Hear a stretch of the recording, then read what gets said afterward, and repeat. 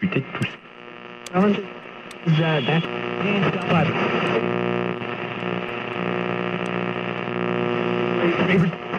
You know, these people. Oh. I don't want to set the world on fire. We interrupt our program to bring you this important message.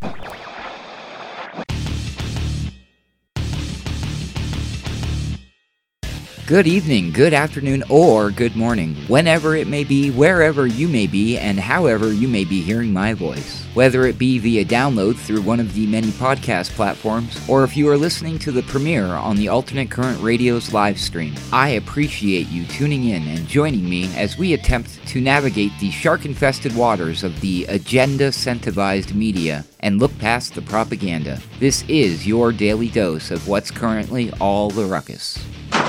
What in God's name is going on in here?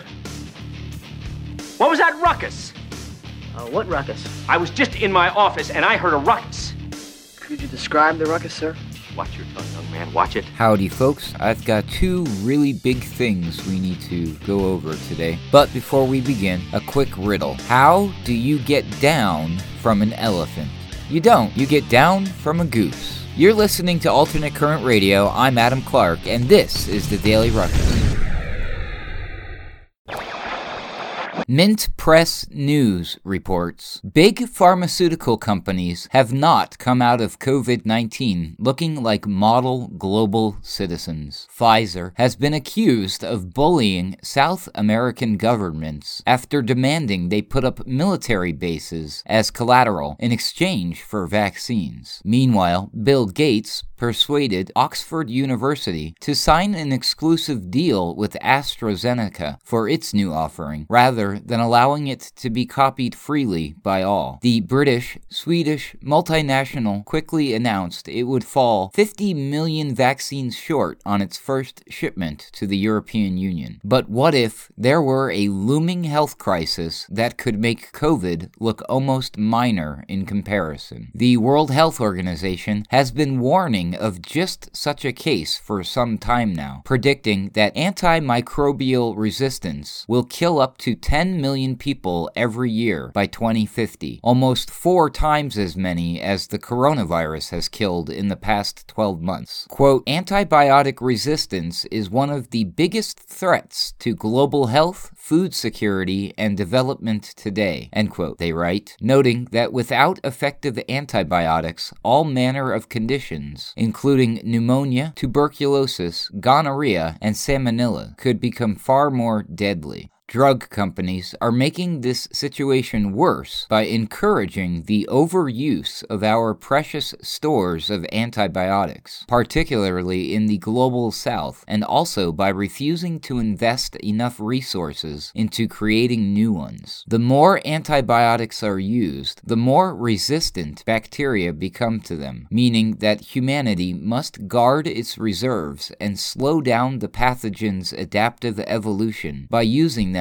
only when necessary. Between 2000 and 2015, antibiotic consumption decreased by 4% in rich nations, but increased by 77% in developing ones, and their overuse has become rampant across the world. The poorer enforcement of medical laws in these countries leads manufacturers to, quote, adopt unethical marketing approaches and develop creative ways to incentivize prescribing among healthcare providers, in the words of Dr. Georgia Sullis, an infectious disease physician and epidemiologist at McGill University, Quebec. Sullis explains, quote, India is perhaps the best example in this regard, due to its large pharmaceutical market and the predominant role of the private sector in healthcare delivery, a private sector that is highly fragmented and largely unregulated, where a substantial proportion of providers lack lack any sort of formal medical training is extremely vulnerable to these kinds of bad business strategies." End quote. Superbugs already kill an estimated 58,000 babies inside the country each year. While India does have a national healthcare system, it is chronically understaffed and under-equipped, leaving most of the population to rely on one of the millions of informal providers, health workers who have no official qualifications. Informal providers vastly outnumber trained professionals. The London School of Hygiene and Tropical Medicine's Meenakshi Gautam, an expert on antibiotic use in South Asia, said, quote, "There is a very haphazardly integrated type of medicine which is practiced all over India. We have a professionalized modern healthcare system with regulations, but it is a system that is limited in its size and scope. Informal providers or para-health workers are the ones who continue to meet the healthcare needs of millions of people who don't have access to the formal health system." End quote. These informal providers are a gold mine of profits for Big Pharma. A 2019 study by the Bureau of Investigative Journalism found that a host of drug companies ply them with cash incentives, gift cards, medical equipment, vacations, televisions, free samples, and discounts on bulk purchases, all of which were intended to increase antibiotic use, thereby risking overprescription. Some salesmen admitted to undercover reporters that they knew the drugs were being misused, but that they were motivated purely by profit. They also revealed that they would promote drugs to informal providers based on their profitability, not their efficacy. These informal workers are commonly written off derisively as quacks who give out treatments mindlessly, while Dr. Gautam's work found that they often do have major holes in their medical understanding. She defended them as a vital part of a healthcare system under which seeing a qualified doctor is beyond the financial means of millions. Quote, "You might assume that they are illiterate and they are quacks and they do not know what they are doing, but that is not true. What we found was that about 30% may even be graduates or postgraduates." End quote. She added that most had worked as doctor's assistants and continued to be mentored by them. Informal practitioners are usually respected and important members of their communities, and when in doubt, often consult qualified doctors on their best course of action. Dr. Gautam's study also found that they did not prescribe any quote-unquote reserve antibiotics, powerful medications considered a last resort and therefore used in hospitals as sparingly as possible. Unfortunately, informal practitioners routinely prescribe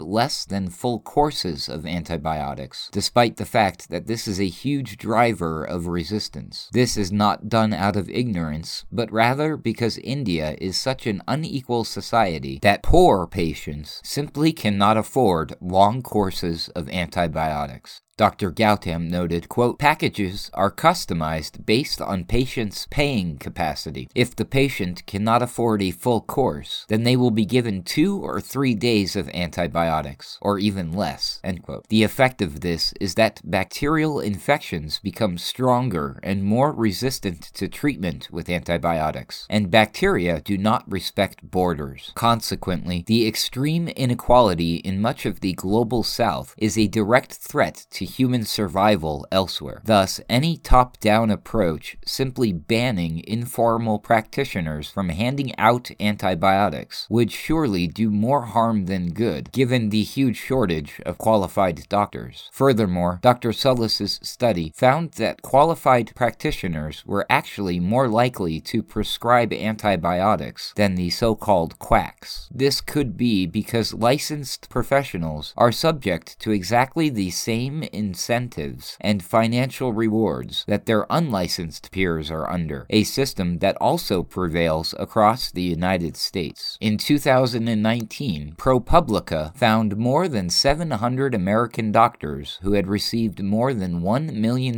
each from drug and medical device companies. It is commonplace for U.S. doctors to receive financial and other rewards for prescribing certain drugs, a system that undermines their neutrality. Across the world, Big Pharma wines and dines medical professionals in expensive resorts, claiming these events are educational conferences. But the line between informative events and expense-paid vacations is not always easy to distinguish. A second way in which giant pharmaceutical corporations are aiding the spread of resistance is their refusal to devote the necessary resources towards replenishing stores of new antibiotics. Investment in the area has rapidly dwindled. Dr. Gautham said, quote, "The big problem is that we do not have any novel antibiotics in the pipeline that we can expect to see in the near future, so we really have to protect those that we do have," end quote. And while the global south overprescribes antibiotics, in the west, farm animals are pumped full of them, farmers even giving them to healthy animals so they can be packed tighter in ever-increasing herd sizes. The WHO notes that in many countries, 80% of medically important antibiotic consumption goes to farm animals and has strongly recommended a wholesale reduction of the practice. Antibiotics used in farms spill over into the surrounding environment through runoff and waste, creating resistance to drugs and endangering human health. Unfortunately, the for-profit corporate agriculture sector has little regard for the consequences. As one paper in the British Journal of General Practice noted, quote, "In animals and fish, antibiotics are used as a substitute for good hygiene, with little understanding of how this might impact on antimicrobial resistance in humans. As a society, we must urgently reconsider how we use antimicrobials to preserve this valuable resource for future generations," end quote. Ultimately, the problem of antibiotic overprescription is structural in nature, and there is little end to it in sight. As Dr. Sullis says, quote, "The industry has no interest at all in raising awareness on the importance of using antibiotics wisely and the potential implications of improper use, including overprescription," end quote. Although she noted that it was difficult to accurately weigh up the proportion of blame they deserved and to disentangle their role from other key drivers of the crisis. The negative effects of this looming scenario are profound. Since the adoption of penicillin in the 1940s, the widespread use of antibiotics is estimated to have extended average life expectancy by 20 years. Dr. Gautham noted that, quote, "As antibiotic overuse keeps increasing, then all those antibiotics that we have today will slowly become ineffective against even the most common infections," end quote. Thus, the conditions of the past will become the maladies of the future. Cancer treatments such as chemotherapy, cesarean sections, and other common surgeries will be in major jeopardy as they require antibiotics to prevent any post-surgical and opportunistic infections. Healthcare costs will spike as conditions that were treatable in a few days will draw on for weeks, and some cases may not be recoverable. As Dr. Sullis warned, quote, "The consequences ultimately affect everyone on the planet. We are already facing a dramatic increase in incidence of multi-drug and extremely drug-resistant infections, but we are running out of effective therapeutic options. This scenario is bound to get worse over the next few years, and in the absence of countermeasures, it will have an impact on healthcare as a whole, not to mention the economic losses," end quote. For such a profound problem, which threatens the very foundation of modern medicine, the story is receiving barely any attention in the media. Indeed, so uninterested is the press in pharmaceutical profiteering accelerating superbugs that media literacy group Project Censored chose it as one of their top 25 most censored stories of 2019 to 2020. The only substantial corporate reporting on the unethical sale of antibiotics, their research showed, was a single 2016 investigation by the New York Times. There is still time to prevent mass suffering, yet this systemic problem appears to be getting worse, not better, as we move closer toward towards it. Unfortunately, it seems we are sleepwalking into another preventable catastrophe, and few are even talking about it. MintPressNews.com. Unfortunately, that's not the only looming disaster that very few are talking about. In fact, the next major crisis I believe humanity will be facing is so horribly underreported on, it was very difficult for me to even find various news pieces to put together to help try to express to you the impending doom we are all facing. Not to be a Debbie Downer or anything. And this one happens to have many factors causing the problem. The Natural Resources Defense Council reports industry would have us believe that pesticides help sustain food production, a necessary chemical trade-off for keeping harmful bugs at bay and ensuring we have enough to eat. But the data often tell a different story, particularly in the case of neonicotinoid pesticides, also known as neonics. Despite being the most widely used family of pesticides in the United States, research has shown that the largest uses of these neurotoxic chemicals do little to nothing to help crop yields or farmers' bottom lines. If we look closer, it's easy to see why. The vast majority of neonics are applied as coatings on seeds for crops like corn, soybean, and wheat, where they are most often used indiscriminately rather than in response to specific pest problems. For many conventional seed varieties, farmers have no choice but to buy neonics-treated seeds, thanks to the near monopolies enjoyed by agrochemical giants, which manufacture both the seeds and the pesticides. The results? Tens to hundreds of millions of acres are needlessly sown with bee-toxic seeds. And while these wasteful practices may spell good news for the profit margins of chemical manufacturers to the tune of more than $3 billion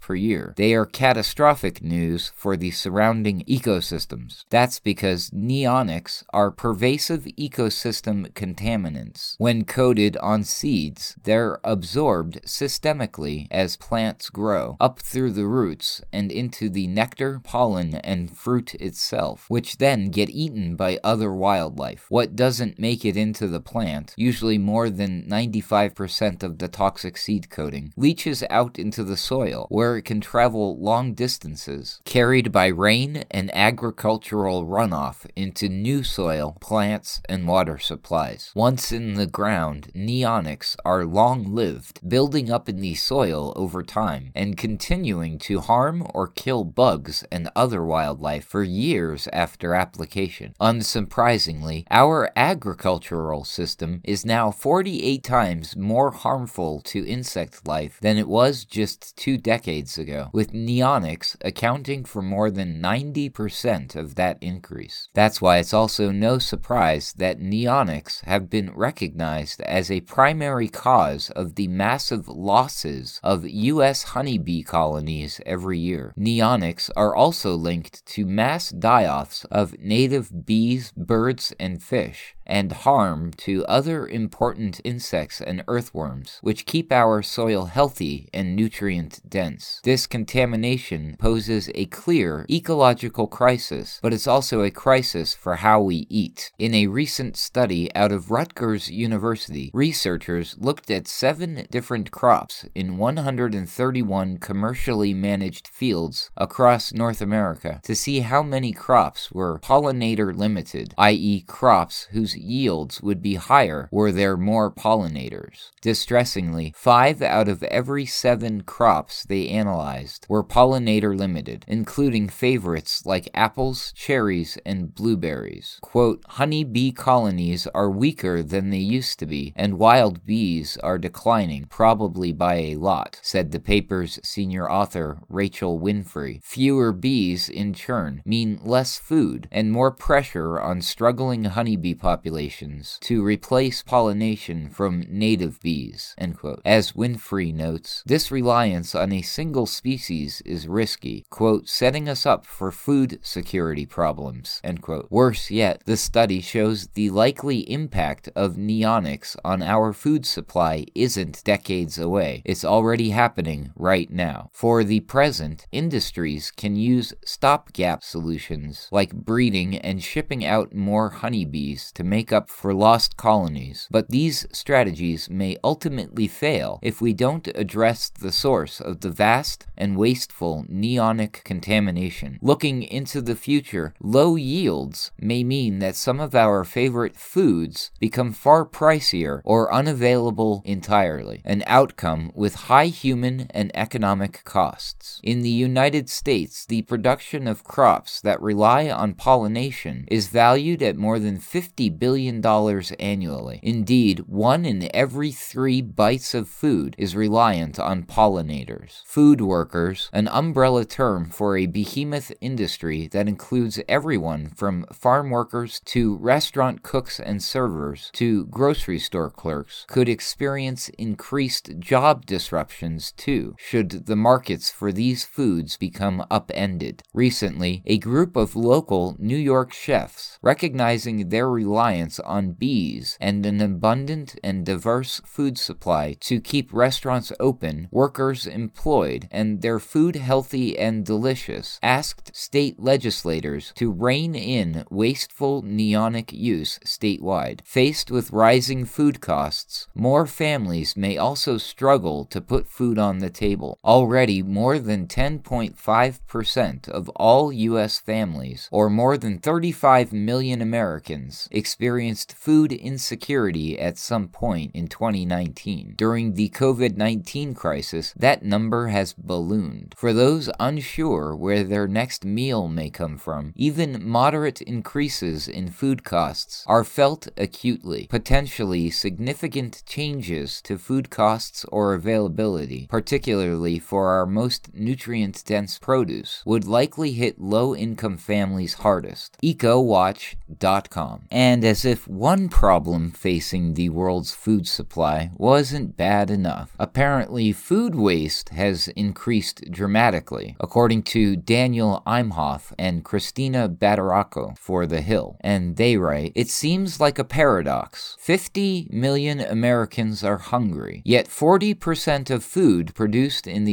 U.S. goes to waste. In fact, this paradox illuminates chronic problems in our nation's industrial food system. Food waste increased dramatically in 2020 as consumers changed their behavior by stockpiling shelf-stable goods, ordering more food online, and eating more at home. That meant that farmers and food service suppliers lost their biggest customers in restaurants and institutions. At the same time, meat processing facilities became bottlenecks as COVID-19 outbreaks slowed or shut down production. As food waste rose to unprecedented levels, America's food banks and other donation programs were overwhelmed by demand at rates not seen since the Great Depression. Unable to pivot to meet the new patterns of demand in either charity or food service, dairy farmers were forced to dump as much as 3.7 million gallons of milk each day. 1 billion pounds of fresh produce were left to rot in storage, and a single large poultry producer killed nearly 2 million birds in the month of April. All this occurred as payments to farmers from bailouts, subsidies, and stimulus funding reached roughly $46 billion, the highest in 2 decades. The COVID-19 pandemic revealed and exacerbated the already weak links and inequalities in our industrial food system. It is a system that has grown ever more massive in the last half-century in the name of efficiency. But today, the very size of that system impedes its efficiency and adaptability. For example, the massive consolidation of meat processing has proven to be a health hazard for its highly vulnerable workforce and a liability for livestock producers. Giant slaughter and processing plants hastened the disappearance of local and regional supply suppliers, which may have been better suited to fill gaps in the national food supply. Industrial agriculture has roots in the post-World War II era, when surpluses served as a defense against famine and helped gain international markets for farmers. Yet today, overproduction consumes and degrades scarce resources, pollutes excessively, and depresses prices. Adding another source of irony, overproduction of certain commodity crops also exacerbates our national obesity crisis, even among many low-income Americans experiencing hunger. Overproduction may also contribute to climate change. Consider this: if global food waste had the status of a country, it would rank third behind China and the United States in greenhouse gas emissions. At the same time, climate change could pose new threats to agriculture. Rising temperatures and unpredictable weather events will only worsen farmers' ability to successfully harvest crops. Indeed, last month's freeze in Texas resulted in more than $300 million in losses of Rio Grande Valley fruit and vegetable crops. Households, restaurants, and institutions lost huge volumes of food due to prolonged power and water outages. Loss of the spring crop of Texas produce will send ripple effects throughout the food supply, driving up consumer prices and depleting food bank reserves. Left unchecked, chronic problems with industrial agriculture will wreak havoc on present and future capacity to grow food and feed a hungry nation. TheHill.com. And all of this, folks, is leading to my personal numero uno biggest fear, and it's already coming true. As reported by Natural News, global supply chains are breaking down due to the government's endless COVID-19 restrictions, and the latest consumer commodity casualty is coffee. According to reports, a long-standing imbalance of shipping containers around the world is spiking transportation costs for coffee, which could end up spiking the cost of coffee for end consumers. Coffee processors of all sizes are being affected by the disruption. Small, medium, and large coffee roasters are all bearing the brunt, though the smaller ones are being hit a lot harder. Quote, "There are supply constraints, not because of production, but simply hurdles brought upon us by COVID-19 and safety guidelines," says Jorge Cuevas, an executive at Sustainable Harvest Coffee Importers in Portland, Oregon. "It is a systemic issue. It is now more expensive than in the last 5 to 10 years to bring coffee to the consumer." End quote. Carlos Mera, an analyst for the Rabobank Group, a food and agricultural financing bank, says, quote, "The container cost is a major issue in the coffee market. Even if you are willing to pay, you may not find availability." End quote. Naturalnews.com. And dear listeners, in case you didn't know, I am a huge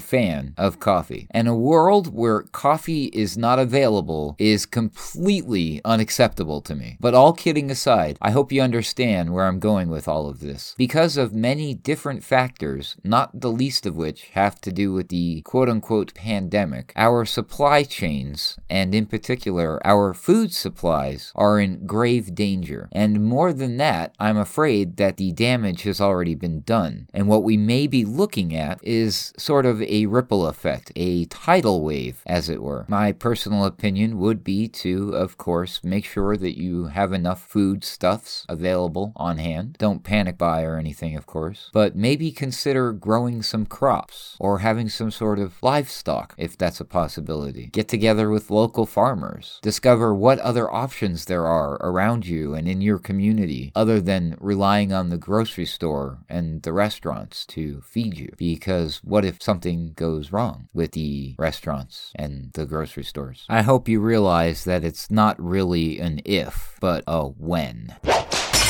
For the ACR, I'm Adam Clark, and this has been the Daily Ruckus for Friday, April 9, 2021. For more information, please visit alternatecurrentradio.com.